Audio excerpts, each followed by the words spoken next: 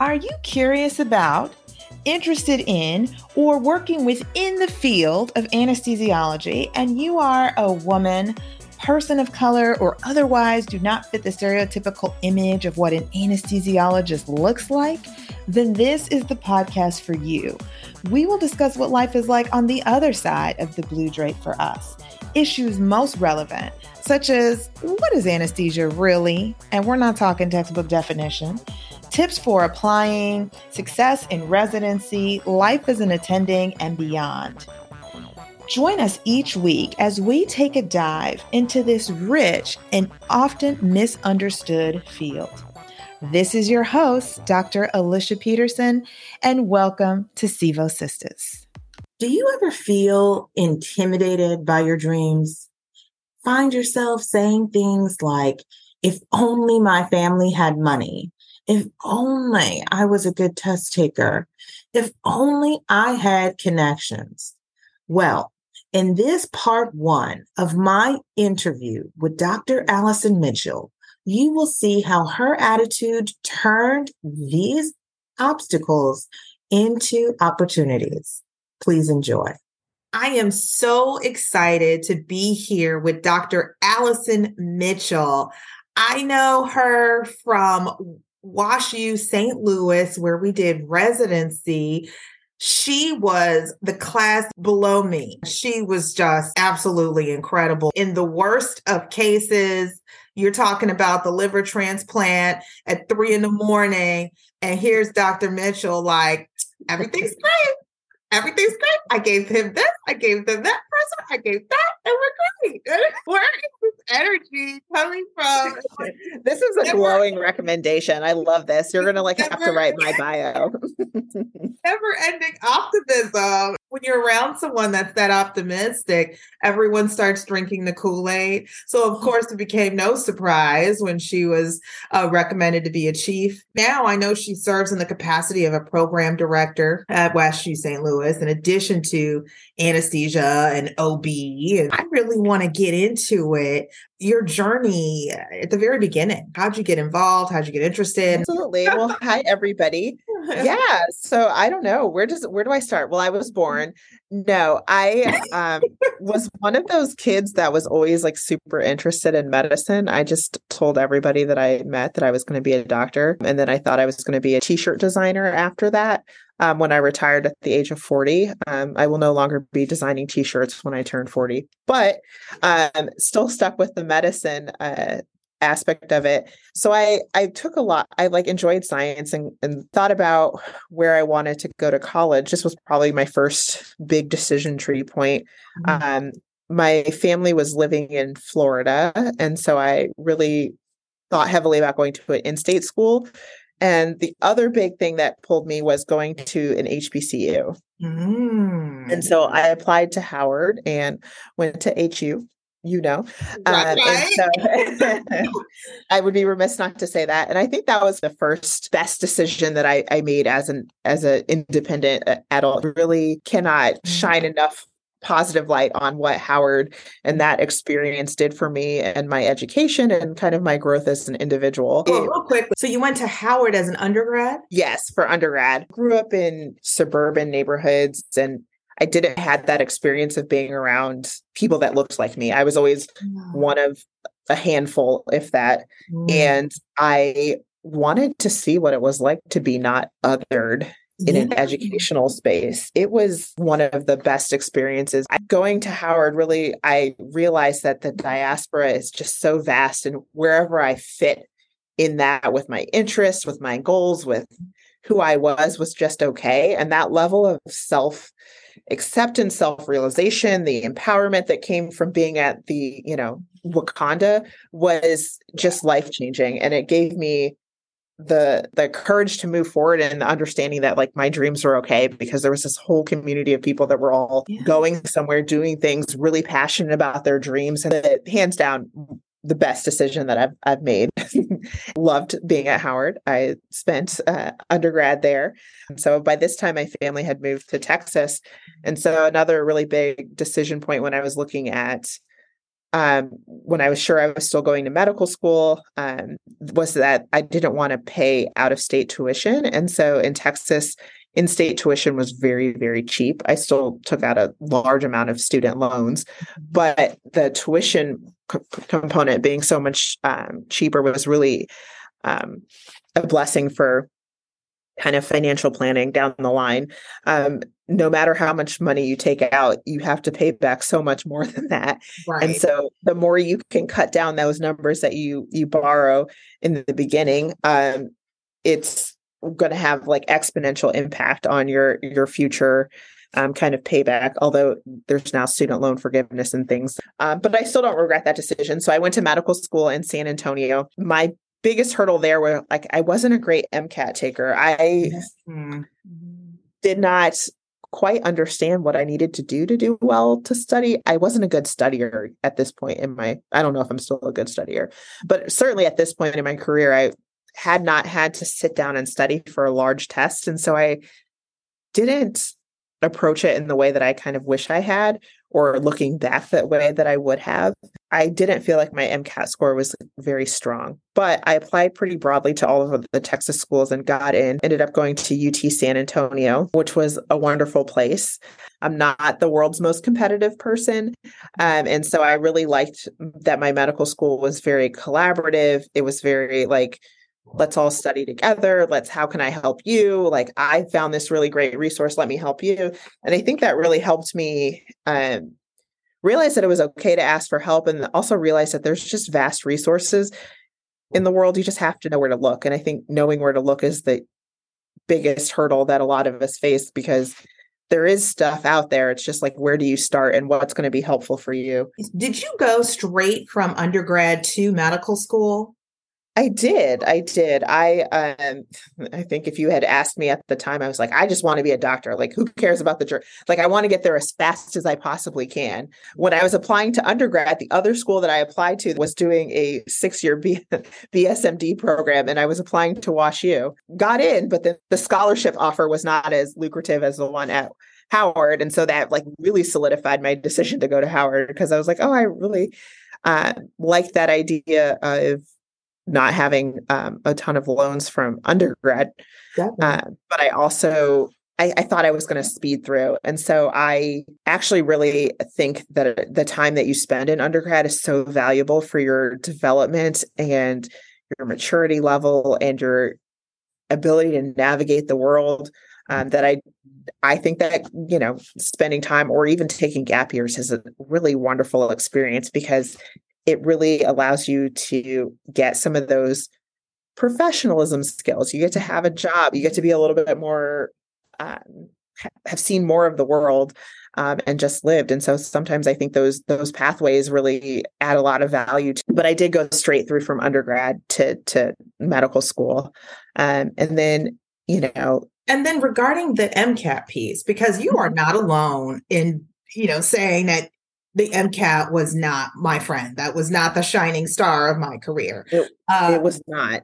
Yeah, something that we see a lot, and the literature actually backs up, people of color when it comes to, MCAT kind of performances, that it does not in any way correlate with how well you perform clinically. And there's a lot of non-academic things on these exams. Yeah. I'm wondering, when you were doing the MCAT, did you sign up for any course, or is this something that you were just braving it, studying on your own? I didn't sign up for a course, and I kind of regret that. I think I was at that point thinking of how much money it was going to cost me. And I think I bought one of those Kaplan study books, and then like half went through it. Yeah. And so again, when I say I didn't know how to study effectively, like obviously I'd taken like ACT and SATs, but I feel like those were a slightly different type of test. And even studying for, classes that I found difficult, like I hated, oh my goodness. Like, I think my parents will love to tell the story of how I called them crying after my first like organic chemistry test. And I was like, well, I guess I'm not going to be a doctor anymore. I just like bombed this test. And they were like, no. And I was like, no, you don't understand. I'm doomed. I can never do any of this for the rest of my life. But at the time felt like this is the end of the road, before the road even started. I subsequently passed chemistry. Yeah. But it took a lot of, going to study halls and getting the TA to help me. And I spent a lot of time studying when other people I had not yet figured out how to best study for myself. And I think that's one of the harder things that you kind of learn during medical school, because you just, the volume of things that you study just increases so much that I had to learn over and over again, how do I study effectively, and what does effective studying look like for me? And so sometimes it's not like I'm not a really good auditory learner. And so even if I go listen to a lecture, I don't process any of it until I read it. And then I don't really solidify it until I write things down. And so I found out through the course of medical school that, it doesn't really matter how many times I listen to this lecture at 3 speed, 4 speed. Like, I have to see the material, and then I have to somehow meaningfully interact with it in a way where I'm taking notes, writing questions, doing something of that nature. But I definitely didn't know that in undergraduate. I didn't know that when I was taking the MCAT, and I started to learn it in medical school. But totally. And I think that all of what you've learned about yourself is incredibly valuable. And that's what we all have to do. Eventually we have to come to this point where this is not going to conquer us. These exams are just like the necessary evil. And what's the way we can get across? Now, another unique part that you shared in your story is that how did you become so financially aware at a young age? And it's something that, I think a lot of Black and brown folks, we do have to be mindful of how things cost, because we don't have that safety net. But then there's also the world of loans and everything. And it's like, we'll just pay it later. But you have that kind of mindset to be like, no, I'm not going to be strapped. How did you? Yeah. So I really can credit my parents. They have been hounding financial principles in my head since before I can remember. When they would give you an allowance, they're like, well, you don't get more than this. And like, if you can do with a little, then maybe you'll get a lot. Probably had I asked them to give me money to do anything, they found a way to do that.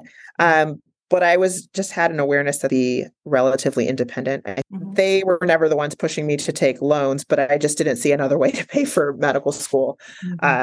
Besides that, I thankfully was also really aware that I didn't want to just get credit card debt.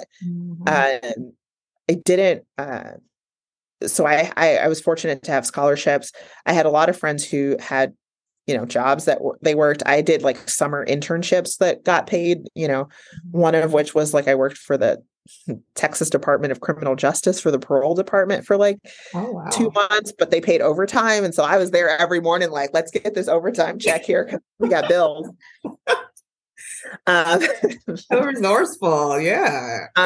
So I think looking for those opportunities, which are admittedly are harder to find, and kind of maximizing scholarship opportunities, I think is also really, really important and especially right now, do I always think that medicine is authentic and its increased call for diversity, equity, and inclusion? And I say, I don't know if it's always authentic, but I think you can capitalize on it, right? Currently, I think there's a lot of scholarships and things that you can kind of maximize your opportunity. I had several friends who signed up to go into the military, did not feel that was going to be the right path for me, because I wanted to have some flexibility and say in where I would go post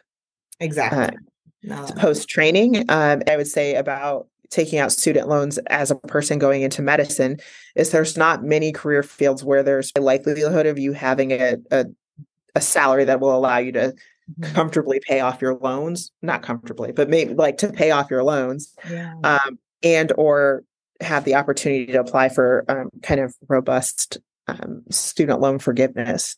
So I wouldn't let that be a barrier to any, or let that deter you, because the numbers can be pretty big if you think about being a full-time student and having to support yourself while not having a job, plus tuition, plus books and study materials. Yeah, no, absolutely. And I really thank you for hammering that encouragement home, because if you have a dream, that you go for it and it will be funded. It will be funded. Now, did you all catch what she did there? By being positive, she approached challenges asking how. How can I fund undergrad and medical school? Being strategic and asking, how can I position myself to walk away with the least amount of debt? So she went to Howard It had the added benefit of being an HBCU, allowing her to embrace her identity as a Black woman, and provided a large scholarship. Look for those opportunities to kill two birds with one stone. Then she went to Texas Medical School, leveraging that in-state tuition. To the second question, how can I become a better test taker? She recognized that exams are going to come up repeatedly in our journey to become board certified anesthesiologist. She wasn't born an amazing test taker. It took experimentation to find out what works.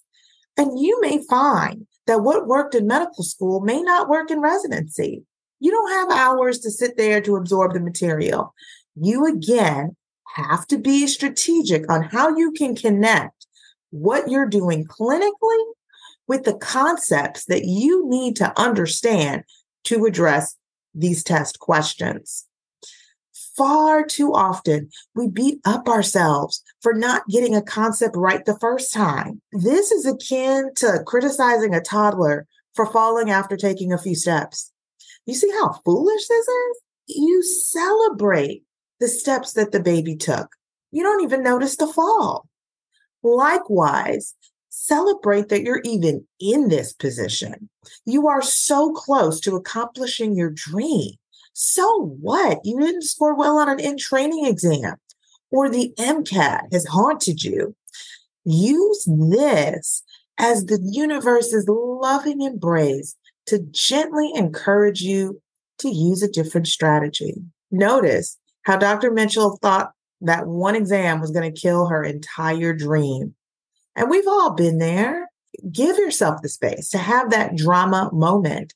But then, as she did, get back on that saddle and experiment. She found what works for her, and you will too. I hope you enjoyed this episode of SIVO Sisters. If you love this episode as much as I did, head on over and rate and subscribe so you don't miss out. New episodes drop every week on a Monday because we all can use a little something to get us through the week. Am I right? I'd love to hear more from you on the topics that you want to hear. So let me know in the comments. This is Dr. Peterson signing off. See you next time.